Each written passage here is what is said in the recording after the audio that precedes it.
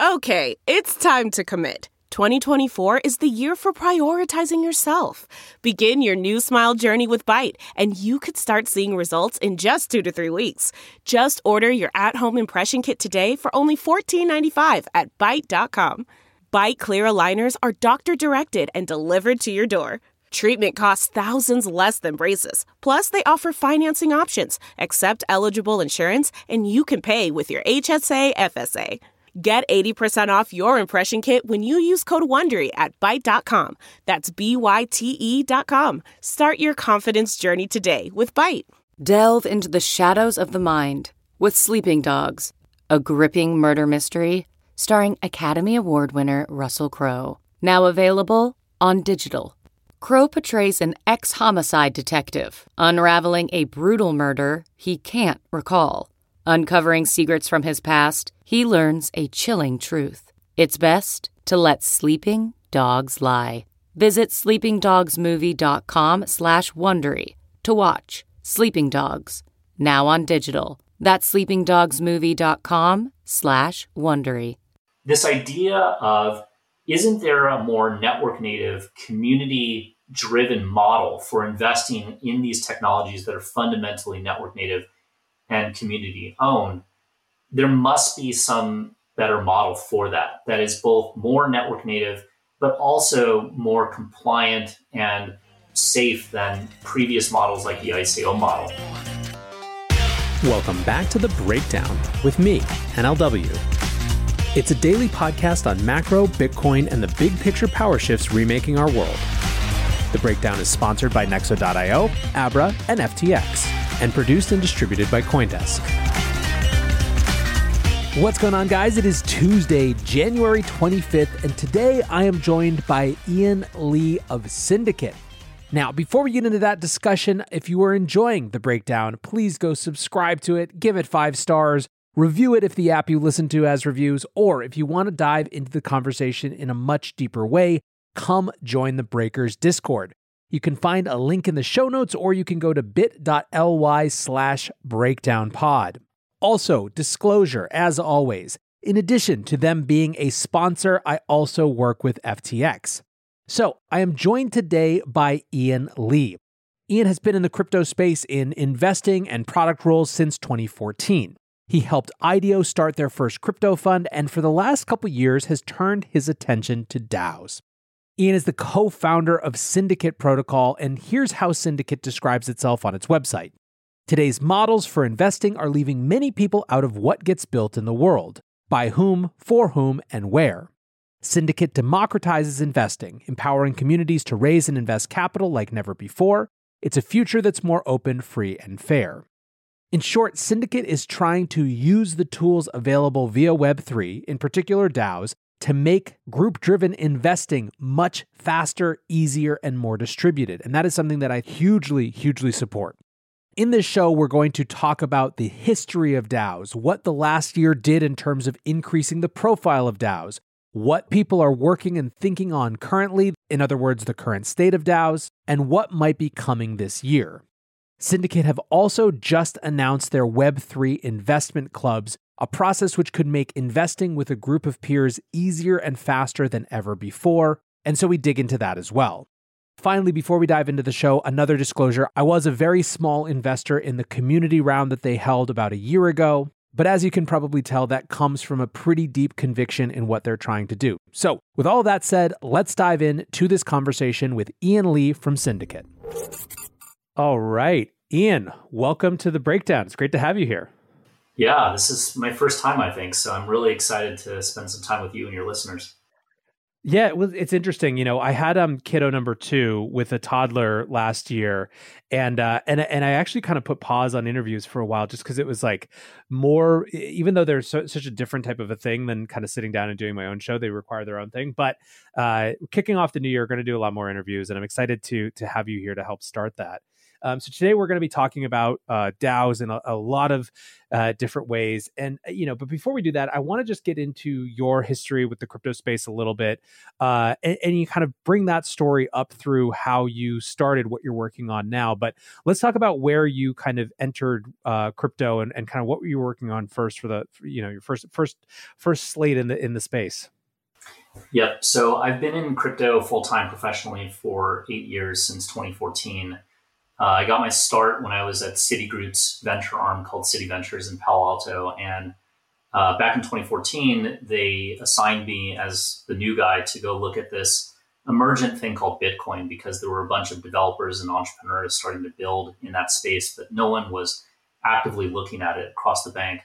And having studied open software for about a decade before that, I immediately realized that what I was looking at was not a coin, but actually an open fintech stack. And the implications and potential for that were profound, especially as related to the banking industry. And so I became hooked, started promoting or pushing for Citigroup to start investing in Bitcoin and other kind of related initiatives, and became the head of crypto and blockchain at the bank, starting from 2014 all the way through when I left in 2017. In 2015, so pretty early on, I met this team at IDEO that was starting a crypto division. And, having been a designer myself, I saw the potential for humans, what they call human-centered or user-centered design and product development to play a really significant role in the development and adoption of this technology. And so I helped that team start in 2015. It became IDEO Collab, which is continuing to this day. I ended up joining it in 2017 full time after leaving Citigroup, and helped them actually end up spinning out a crypto venture fund called IDEO Collab Ventures in 2018, and helped run that for 3 to 4 years actually, until recently starting Syndicate.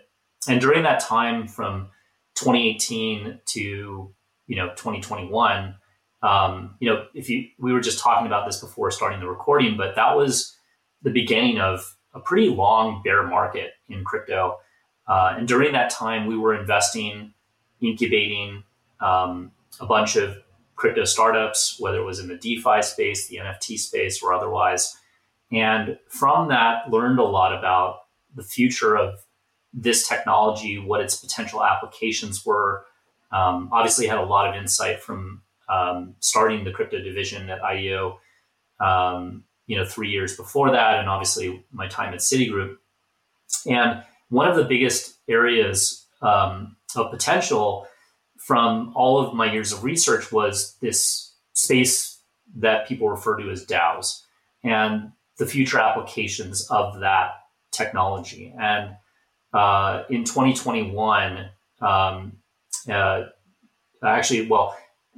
going backwards a little bit, in the middle of 2020, when COVID came around and there were actually not many things to invest in because the world sort of was at a standstill, I started programming some things in Solidity on Ethereum, not really intending to come up with anything in particular, but ended up arriving upon some primitives that became really interesting and connected to some of my previous research 4 years ago in the area of decentralized social networks with my co-founder, Will, who I met at IDEO.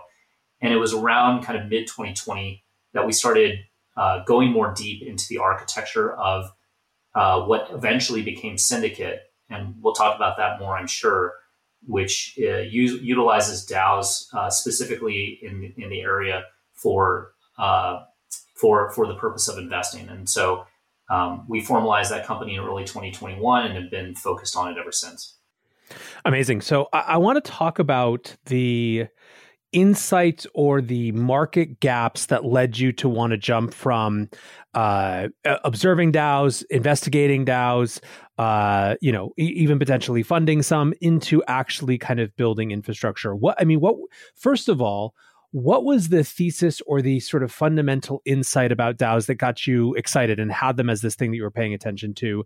And then sort of secondly, what was the need that propelled you to actually kind of create something in that space? Yeah. So Will and I in 2018, or very early in 2018, we started looking into the design of a decentralized social network and what the applications of that would be.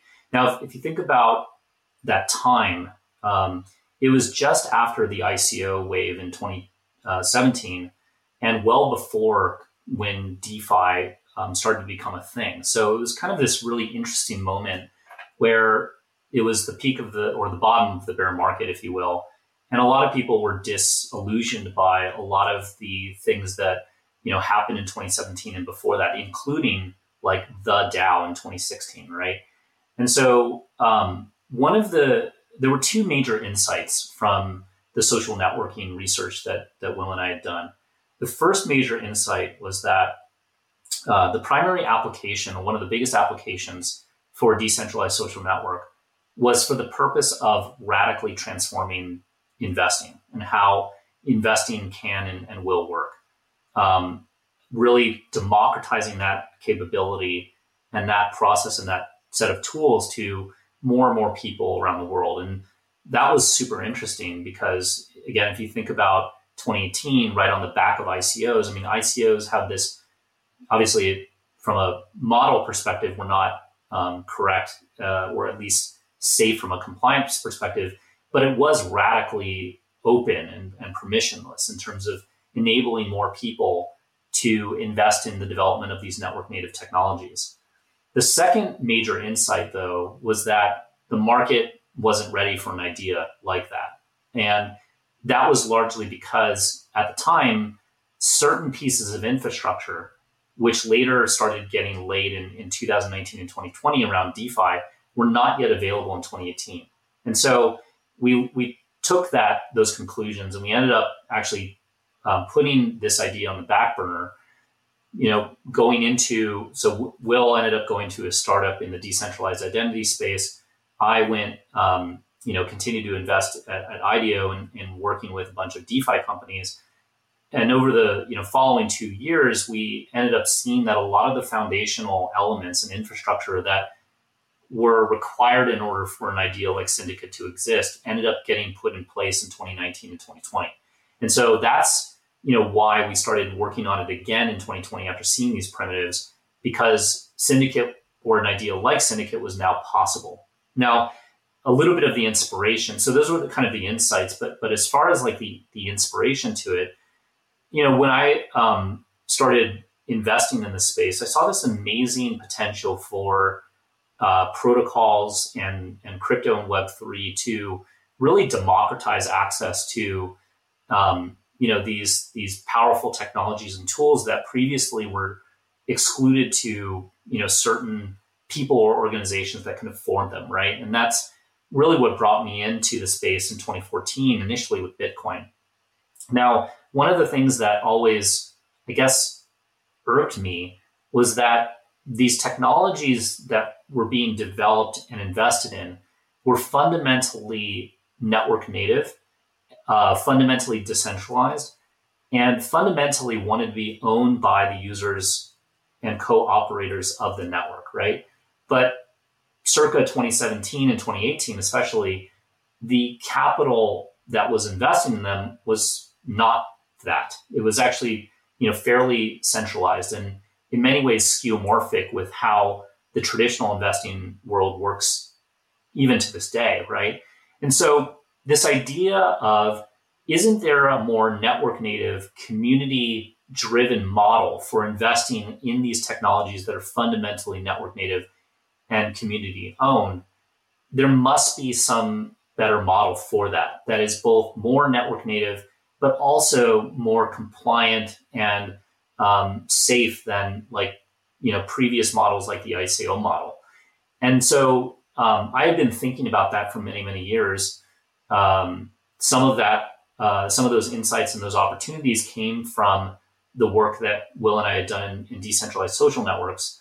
And it was, 2020, after DeFi made all these things possible that weren't possible before, that we then realized that, hey, the timing was right. A model like this could exist. And this is the best time to now start that and take that into the world using, the framework and technology of DAOs, which in our view is now sort of in its next phase of evolution, starting with the DAO, and then you had this next phase where DAOs, DAO technologies were really like these generalized pieces of infrastructure for anything. And now I think, this current wave that we're on is really DAO technologies that are more verticalized and specialized. In Syndicate's case around, investing DAOs, but you also see a lot of other DAO technologies that are more verticalized around like payroll, like Utopia, or treasury management, like Llama and others, and many more that are starting to pop up more recently. So there's a lot to unpack there. I want to come back to the sort of, spectrum of different use cases that are starting to emerge as we head into 2022. But one of the things that I think is interesting to go back to is this connection between things that we learned and observed during the ICOs and sort of what the industry figured out next. And there's two things that I guess I want to press in on. The first was ICOs as a mechanism for showing this incredible appetite for early stage investments, right? I mean, one of the things that made them so attractive to so many people is since basically the beginning of Web 2, you heard about people discovering this early technology, becoming rich from investing in it. And, people were understanding it. They were joining those networks really early, but never had that chance to be in on something early, right? So there's this sort of pent up demand for this type of investing opportunity. That's one part. A second part was this notion of the idea of decentralized networks transforming a lot of aspects of the world, including social networks, for example. And it felt to me like one of the things that happened between, call it the sort of end of the ICO boom and DeFi summer, was a refocusing of the industry, the part of it that had sort of survived the culling, to really kind of financial purposes. It was almost a return to roots around, how capital flowed between people and things. And it feels to some extent like that was sort of part of this next wave of DAOs coming up, is this honing in on the financial use case, the simple, the incredible number of things that we do as people that just require better coordination of pools of money and decision making around that money. Does that resonate? Is that sort of something that you had observed as well? Yeah, 100%. I mean, I think that these technologies, right? I mean, DAOs are not a new technology. I mean, they've been, conceived or even in certain cases implemented as early as 2016 or even before that. But I think that very much like NFTs or some of these other implementations of Web3 and crypto, the way to think about them does evolve over time. And I think that DAOs, had this very kind of purist kind of view many, many years ago, where it was like fully decentralized, fully autonomous organizations, right? That then shaped a lot of how those technologies were built and how they were applied. The way that I think that DAOs as a technology are emerging is, in my mind, better framed actually as a social financial technology that enables human beings and financial capital to coordinate seamlessly together on the internet more efficiently. And when you look at it that way, right, DAOs are not always fully decentralized. There's a spectrum of decentralization with respect to DAOs. I mean, some of these DAOs are just small group chats, right? Small groups of friends that know each other well, and they're using this technology to coordinate between each other, very seamlessly. The other thing is that they're not necessarily fully autonomous. There's actually a spectrum of autonomy, from full automation or autonomy to, more kind of, less autonomous, meaning like it's just manual or human coordination between a few group of people. Again, like on the opposite end, something more like a group chat. And so when you look at DAOs as this kind of social financial network technology, that actually reframes kind of how this technology can be used and the applications thereof. And I think that is starting to become more apparent to people, and therefore opening up the design space for DAOs in terms of all of its different applications, which I think we're just going to start to see and more this year and the years ahead. So this is absolutely the next thing I want to get into, is especially kind of what the legacy of 2021, what people learned about DAOs, kind of key inflection point moments. But before that, I haven't even, we're 15 minutes in and I haven't even give you the chance to just, give the quick pitch on Syndicate and exactly what Syndicate does for those who are paying attention, Yeah, so Syndicate is something that, as I mentioned, we've been working on for quite some time now. I mean, formally for about a year. Actually, January of this year's its 1 year anniversary as a formal company. What we are doing is we're using and building DAO technologies and DAO infrastructure and tools to transform the investing world and make the investing world more community driven, more equitable, more accessible, more effortless, and more social using these technologies.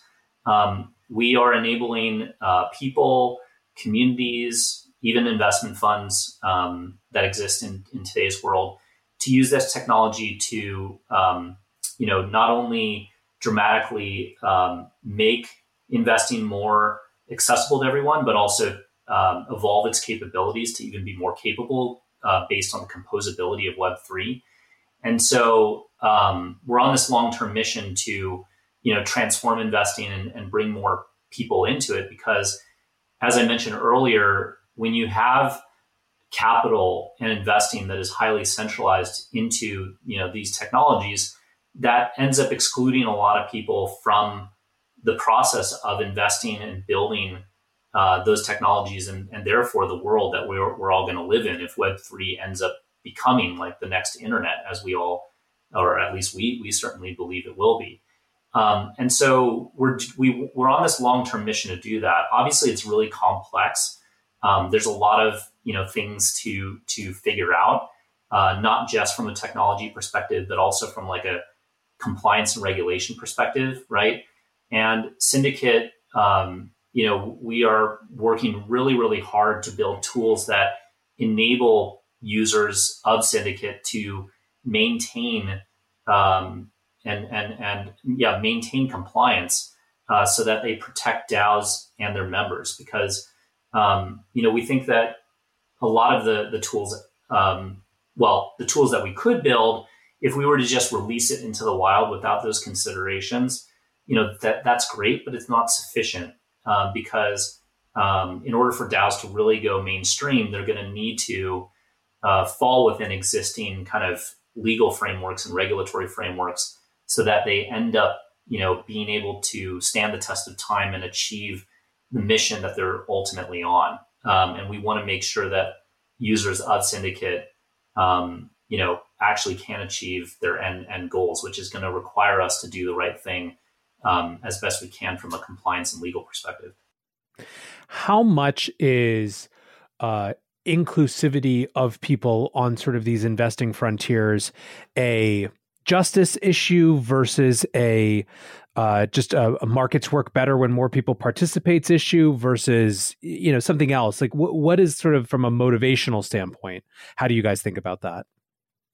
Yeah, I mean, it's probably all of the above and more, right? And I think that, having been in crypto for 8 years, like I do believe, this was when I was at Citigroup looking at Bitcoin, that this technology has the ability to bring people into this technology and building this future world in ways that previously they've been excluded. And that fundamentally is not only a better thing in terms of really creating like the end impact that this technology promises, but it's also the right thing to do. We view the technologies and infrastructure and tools that we're building at Syndicate as kind of very much in line with the spirit of Bitcoin, crypto, and Web3, in the sense that we're following those same principles, but applying that specifically into the world of investing. And when you look at investing specifically as an industry, right, having been an investor for 8 years, I've come to learn firsthand that investing is incredibly powerful. It in ways that actually I didn't even appreciate years ago, in that it shapes and decides in a way by allocating resource who builds what those things get built for, and whom those things get built for and where, right? So it literally shapes the future world by investing in what gets built in that future. And we need more people to participate in that process to help shape the world that we all live in. And if we exclude, more people, or let, the existing models continue to exclude more people, it's not going to be built. The world is not going to be built for everyone that lives here. And so that's why I think it's really important. The other thing that's really important is obviously investing, as a either primary or secondary output creates a lot of wealth for people that are involved in that process. And if you exclude people from that process, it's going to drive greater inequality in our society. And I just don't think that is sustainable. And so we need to work on improving that situation, not just for those people, but frankly for everybody, to maintain kind of like sustainability in our society. And at least in my opinion, that is a big reason why I'm doing this.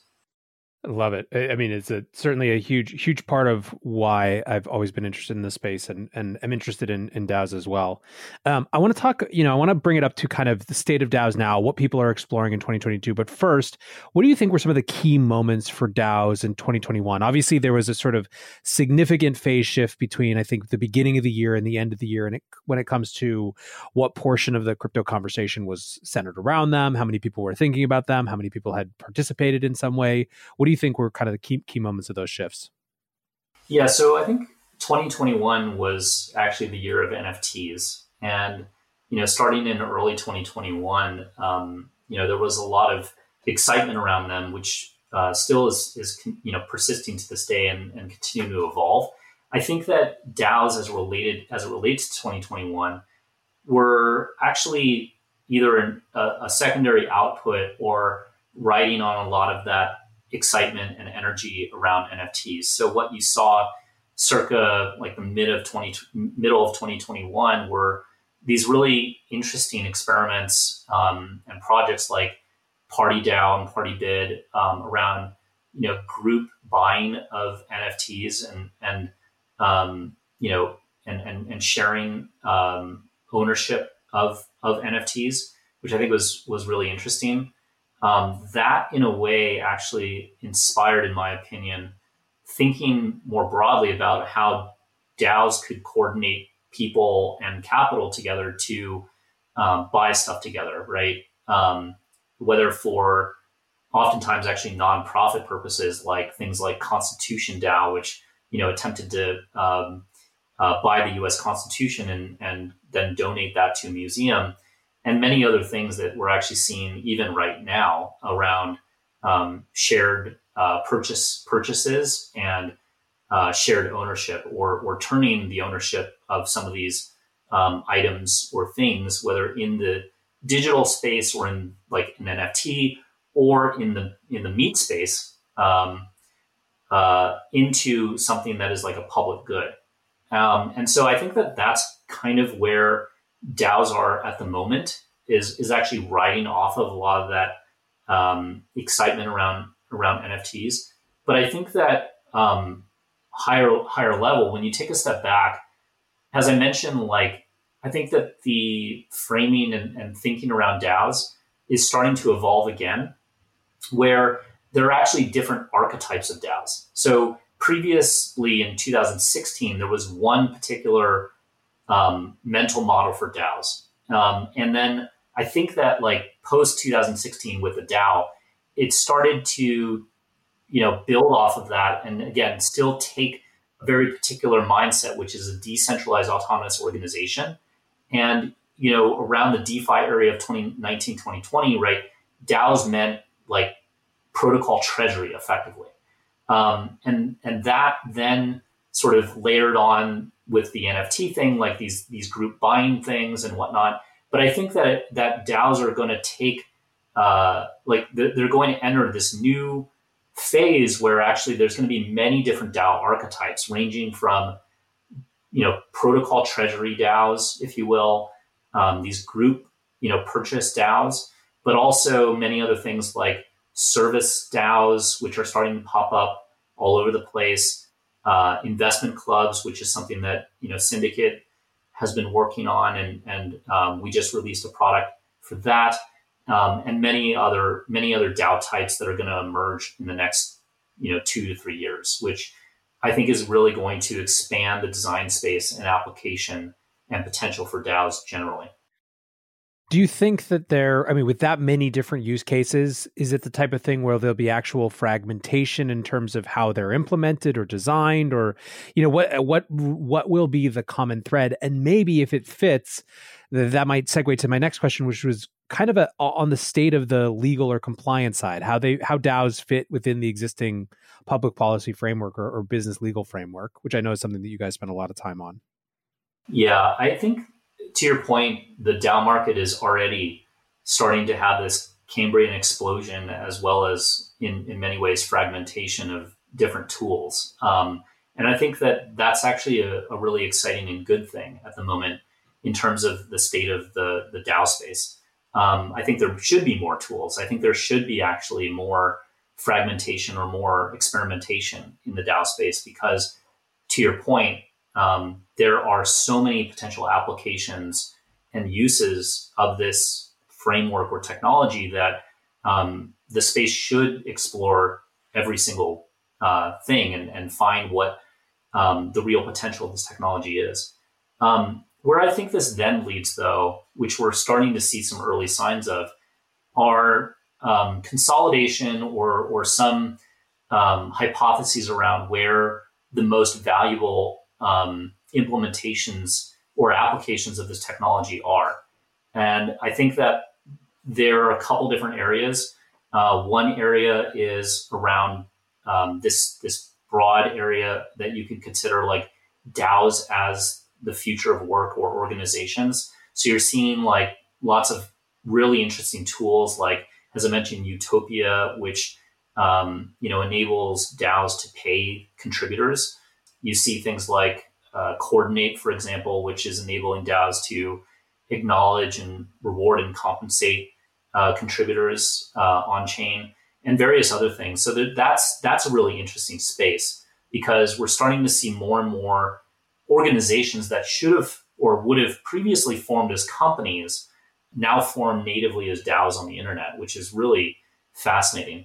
The other area that I think Syndicate in particular is a part of is around how DAOs can better coordinate capital, either internally or externally or both, whether for investing purposes, treasury management purposes, or what have you. And so there are a lot of really cool tools there, even beyond Syndicate, like in the treasury management space with Llama, Reverie, or many of these others. And I think that those tools are also going to become increasingly important as more capital, again, flows via DAOs, or more organizations get created natively as DAOs on the internet. And so we're going to start to see collaborations between those. Syndicate is already starting to work with a number of those that I've mentioned, actually. And I think what's really exciting is that we're going to learn, more about, in the same way like DeFi and NFTs, what are the core kind of primitives and pieces of infrastructure, applications, tools, et cetera, that we're going to start to build around, and other people are going to start to build around. And I think probably starting in the second half of this year, that will start to happen. And I think DAOs as like a space and as a category will really start to take off in the same ways that we've seen, for example, NFTs and previous to that DeFi take off in the Web3 space over the past number of years. Nexo is a trusted and easy-to-use crypto platform where you can buy cryptocurrencies at the touch of a button and start earning up to 17% annual interest that is paid out daily. They support all of the major assets on the market and even allow you to swap one asset for another or borrow cash against your crypto without selling it.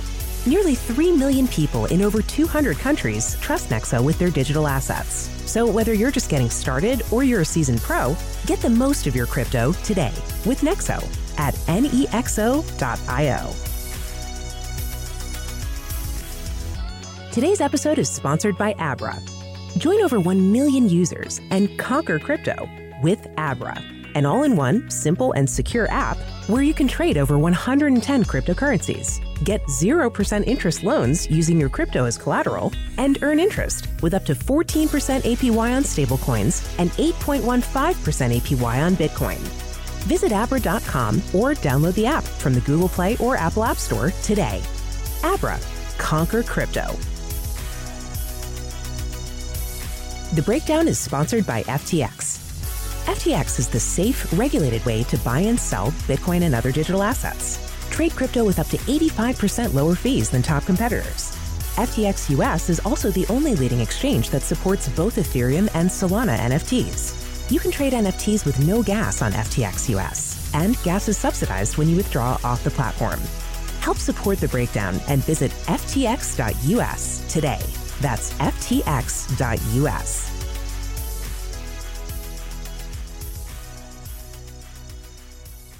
Let's double click on the point that these things that might have started as some other type of organization are now starting with DAOs, and use that as a segue to talk about how it fits with the legal structure. I mean, so let's talk first, I guess, the benefit of a DAO versus an LLC, in that context.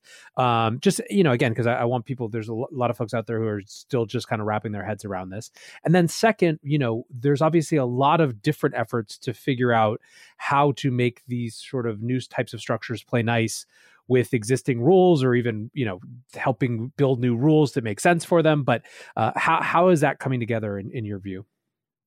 Yeah, this is a really complicated topic that our team at Syndicate is working through really, really deeply. And so I guess a few insights here.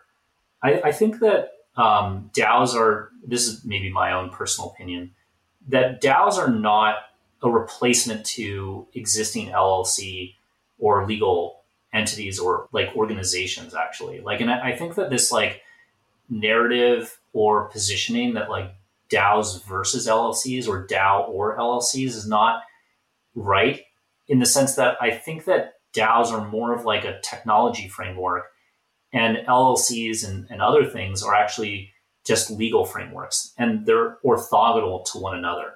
And so when you look at it that way, right, what is a DAO? A DAO is a technology, as I mentioned, for coordinating human beings and capital on the internet natively.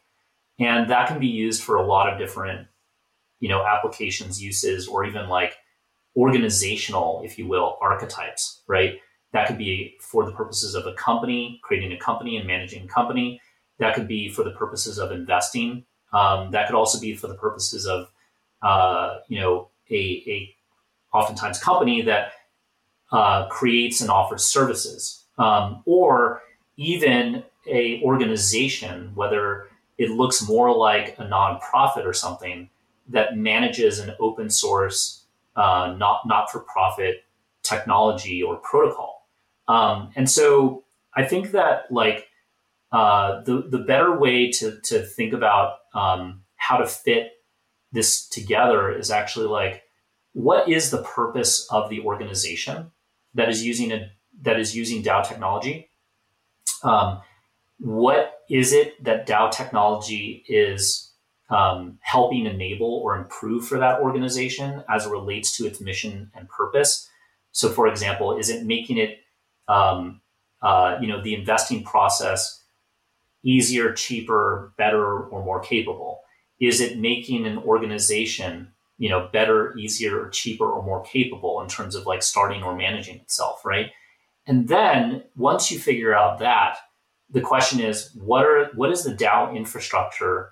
What is the best DAO infrastructure for enabling that particular use or archetype of DAO?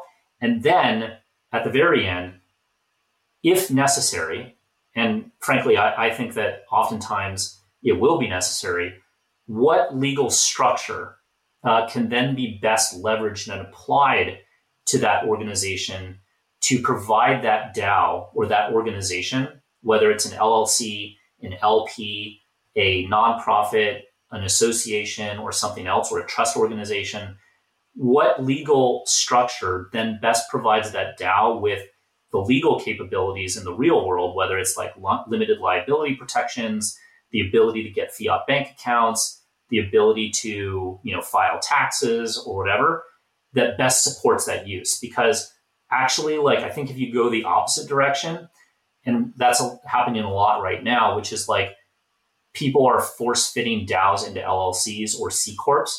That's not always the best approach, actually, depending on the use case, application, or mission of that DAO.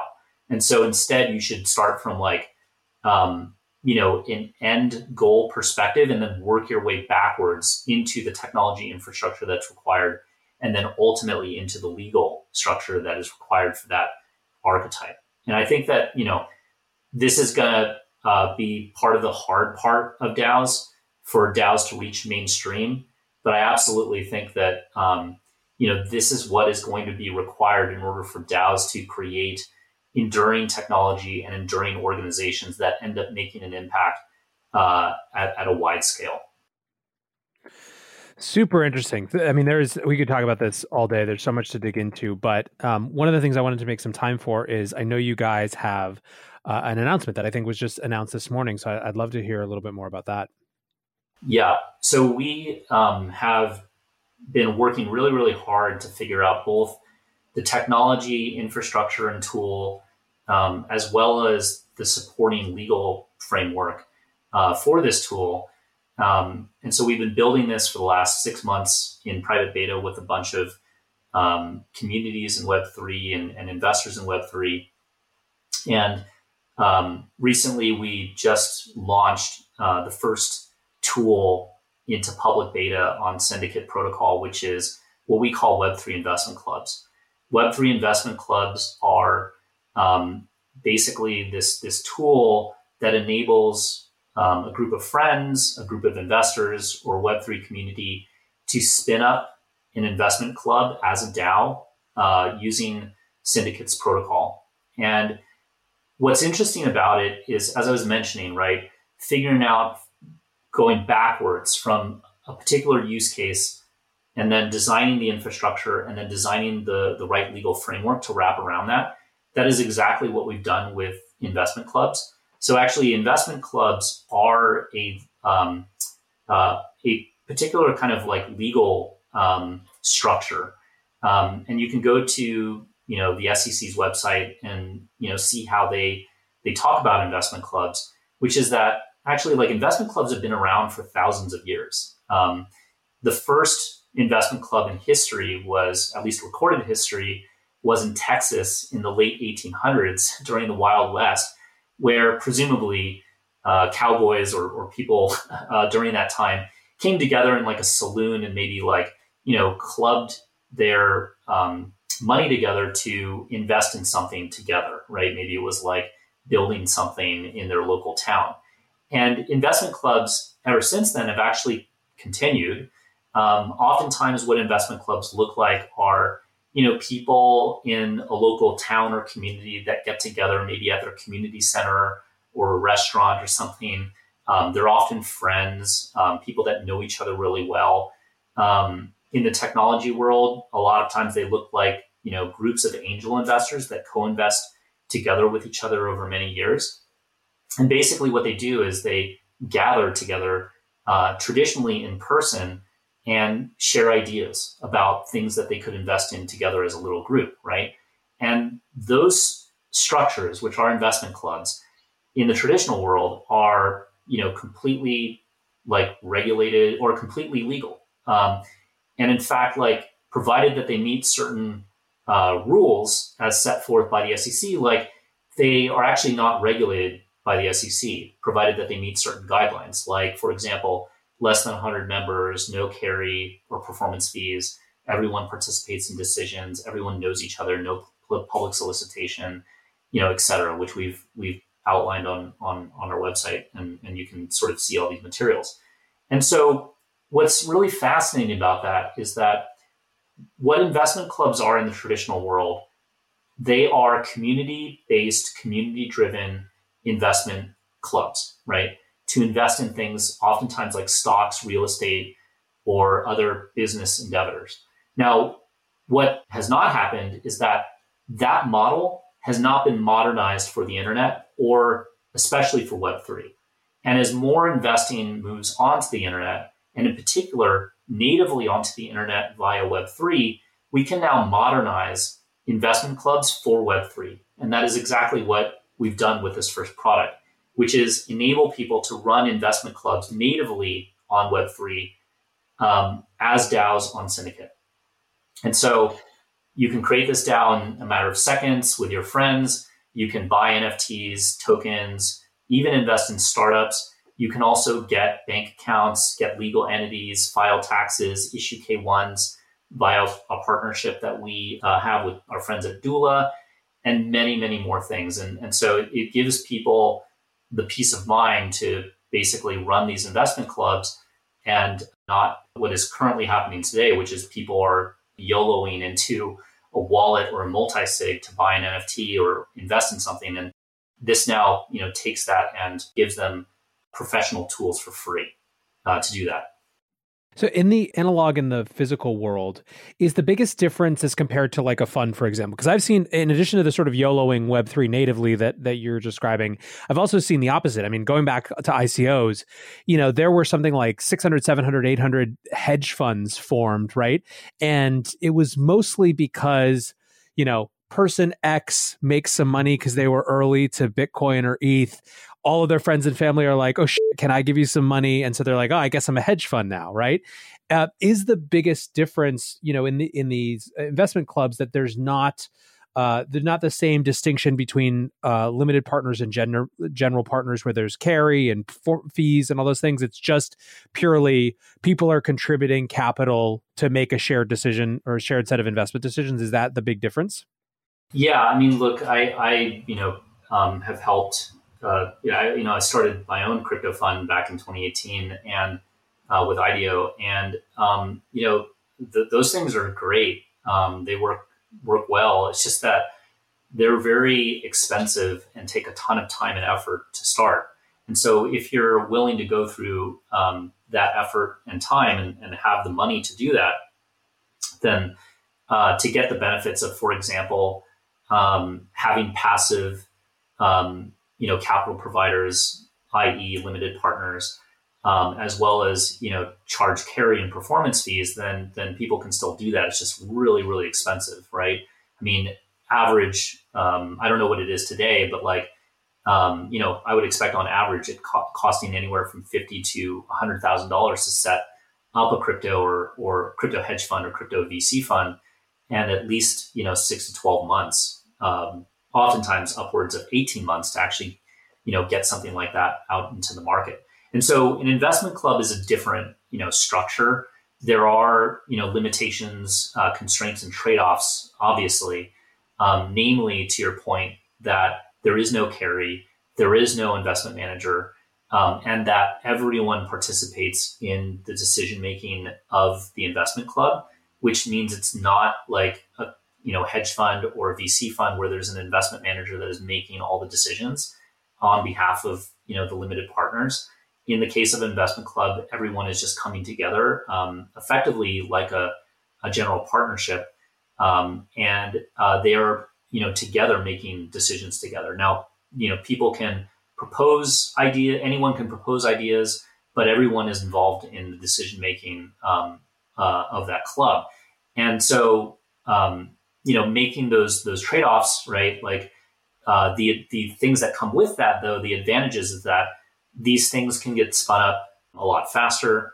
There's a lot less, regulatory overhead associated with that, provided that they meet those guidelines. And so it's, as a construct, much more accessible to more people. And that's a big part of why we chose to make this our first product and tool on top of Syndicate. It's actually the thing that, so we haven't had any conversations about this specifically in the past, but this is the thing that I've been asked about ideas for probably more than anything else around investing in the crypto space. The number of friends that I've had who are like, I really want to get a group of people together to do like basically just a proxy for a fund. They don't want to go through the rigmarole that you just described, but they do want to be able to get people aligned to deploy more than they could just on their own. They want the social experience of it. They want to make their money go farther. They want to have a shared context with a bunch of people who think the same way they do. They're often geographically distributed. The last person that I talked to was a friend who's had to spend a lot of time in Europe over the last couple of years because of his startup. So I think it's pretty interesting that that's what you guys honed in on. Are there going to be any limitations at the beginning in terms of who can spin them up? Is it going to be totally open at the, or kind of how are you thinking about that? Yeah, I mean, just to point out, well, maybe just to quickly comment on that. We've been working really hard, both internally, but also with a number of partners, a number of partners, both on the fintech side as well as the legal side to get this right. So we are opening this tool into public beta. I think by the time that this podcast airs, it'll already be out. People do need to use this responsibly and compliantly. There are so many, different permutations and variations and unique circumstances with respect to, both in the US, but also abroad, and mixes in between, how this, can and should be used. And so it's really incumbent on users to consult their own counsel, legal and tax and whatnot, to make sure that they are using it correctly and they're comfortable with it. But provided that they are and they're following things correctly, then this tool is as publicly available as possible. What's really fascinating to your earlier point is that a lot of the groups that we've been building this in private beta with are oftentimes two different communities. One community is a group of angel investors that have already been investing together. They just, find, for example, spinning up an SPV or spinning up a traditional fund is just too expensive, especially in Web3, and it's too slow, right? I mean, to spin up an SPV, it often costs minimum $10,000 and several weeks. And so as a result of that, they don't do a lot of things. They just pass on the opportunity because it's just too much effort and too much cost, right? And so that's kind of one group of people that we see that are excited about Syndicate. The other group is actually a lot of founders and creators in the Web3 space that they've built a lot of experience, they've built a lot of credibility, great reputations and relationships. They're already, in many ways acting as angel investors into new, crypto projects, NFT projects, or whatever. And they built this tribe in a way, this group of friends, right? And very naturally, they kind of say, well, what if we came together and we helped more people in our space kind of get off the ground in the same way that, other people helped me. And we think that we can actually help them maybe even more because we empathize with them because we were one of them, or we are one of them, right? And so that is actually a lot of who we think this product will actually end up serving and be most useful to are founders in the NFT space or founders in the DeFi or DAO or crypto space who want to help other founders. And we see this model where traditionally, right? And this has been happening, by the way, outside of crypto and Web3 for decades, where a lot of times startups or projects in Web3, they'll raise some capital and they'll raise it primarily from VCs, right? And then they'll open up this small round for strategic angels and whatnot. We think that the future is actually going to flip that model upside down, where actually in the early days, maybe not when it gets to the scaling phase and whatnot, but in the early stages, a majority of the capital will end up coming from community like community of users, community of founders and other builders in the space. And then there will actually be like a smaller allocation for strategic VCs. And then, in the later stages, the VCs will get more and more involved as like those projects need kind of traditional capability. But it actually makes sense for a lot of these Web3 projects to actually invert that to get the community involved early as opposed to later on. And investment clubs, we think, could be a key part of accelerating that change, which I think honestly is a better thing for Web3 and the projects that are built within it. Yeah, I mean,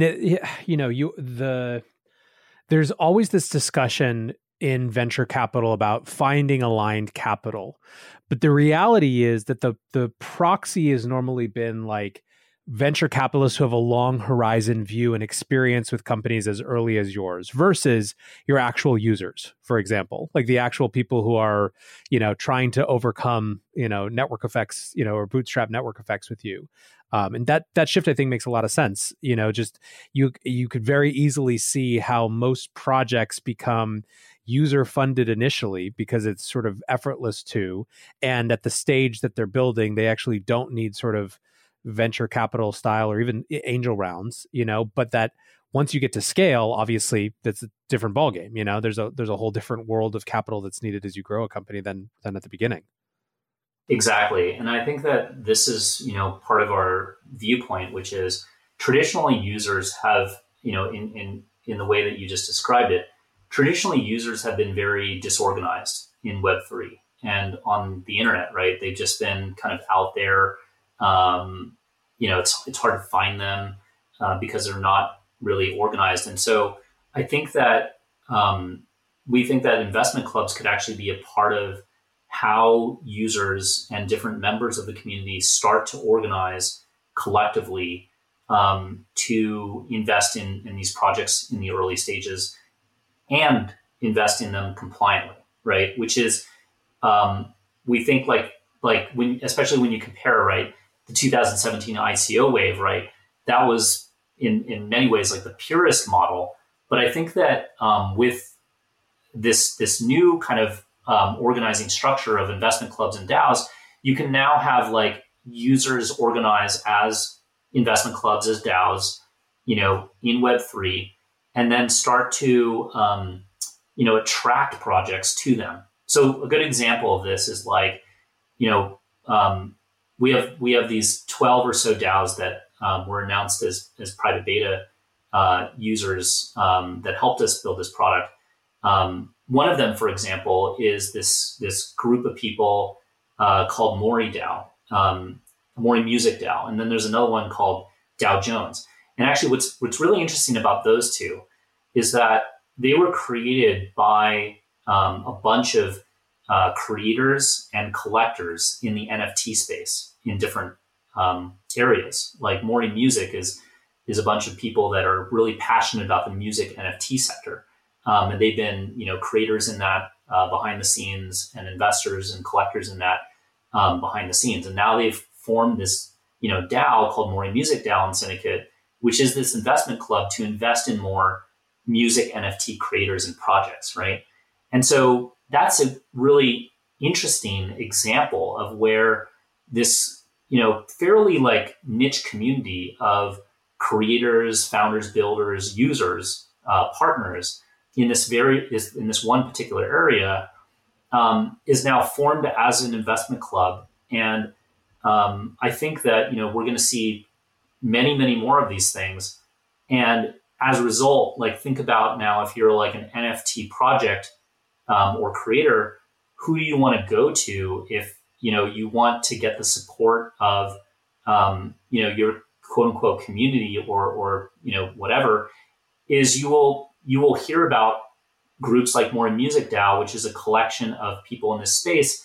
And you can now align yourself with groups like theirs and others at the early stages to get kind of the support, advice, resources that are particular to your area that you need. And I think that that if we're right is going to is only going to expand.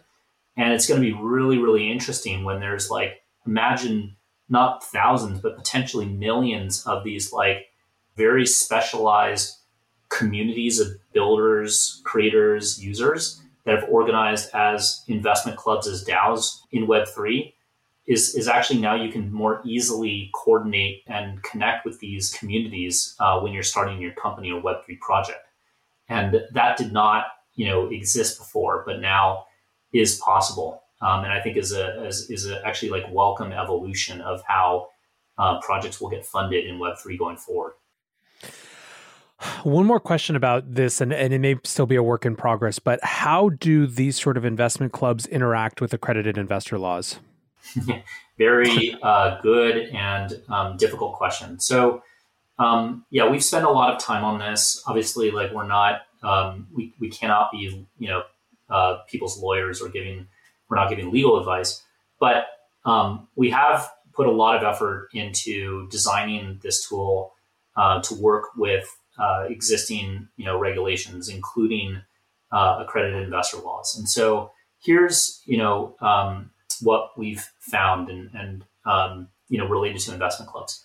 So investment clubs themselves, and this is not specific to Syndicate, right? This is true about investment clubs as they've existed before the internet and previously when, they were like in the Wild West in saloons and stuff like that, or in your, local town's community center, which is that investment clubs can have accredited and non-accredited members.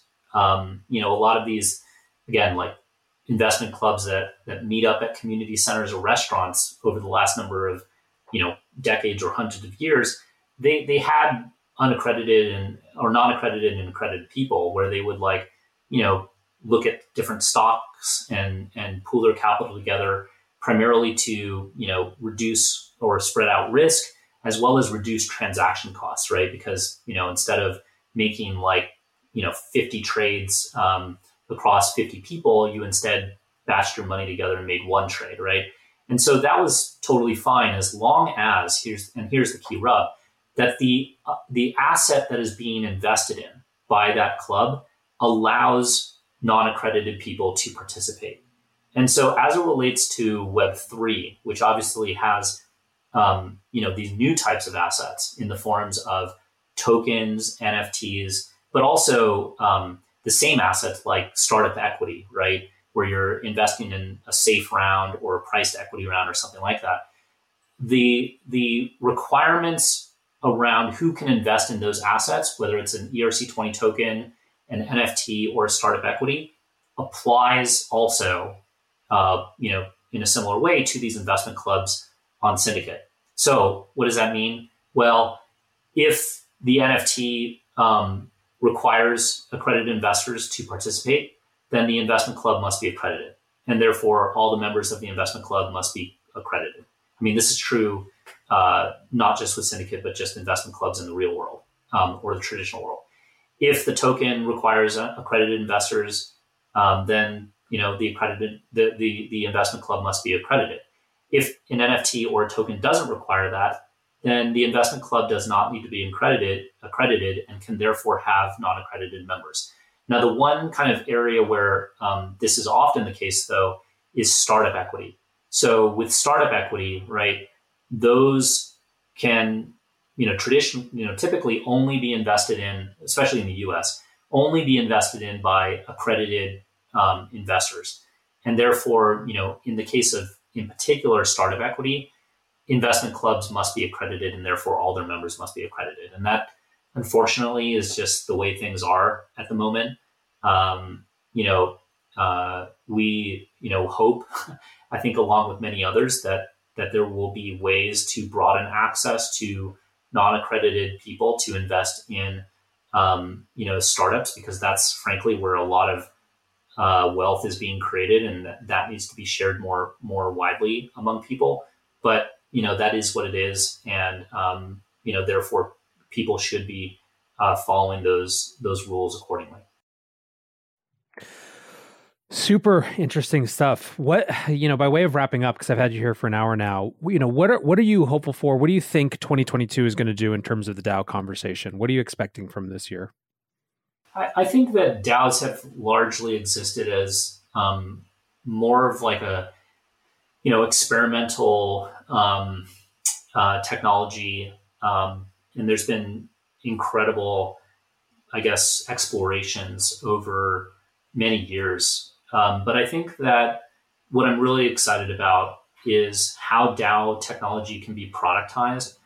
And when it becomes productized, really start to reach more people and make big impacts in the real world in ways that only DAO technologies can. And so whether that's in the investing world, like what we're building, in the financial management world, like some of these treasury management or payment systems or payment tools, or whether that's in like just the future of work and organizational spaces like this kind of DAOs as company model, I'm really excited about that because that's when you start to see DAOs do things that are just 100 to 1,000x better than traditional infrastructure. And I think that what people will start to see, like hopefully this year, but definitely by next year, if we do this correctly as an ecosystem, is that people will be inspired by what DAO technologies can do, and realize that this is not like this ephemeral thing, that this is not like this experimental piece of technology, but it's really profound and maybe one of the most profound technologies to come out of the Web3 space. Because when you apply, again, a technology that enables human capital and financial capital to coordinate natively on the internet 1,000x better, that can change a lot of things in the world, and hopefully in really, really positive ways that we haven't even seen yet. Awesome, Ian. Well, super excited to have you here. Really excited about the Investment Club product, and I'm already thinking about who I'm going to ping first to explore. Hell, I kind of have a DAO in the name, right? The breakdown. So we'll see what happens. Oh, hey, there we go. That's major alpha leak there. Yeah, right.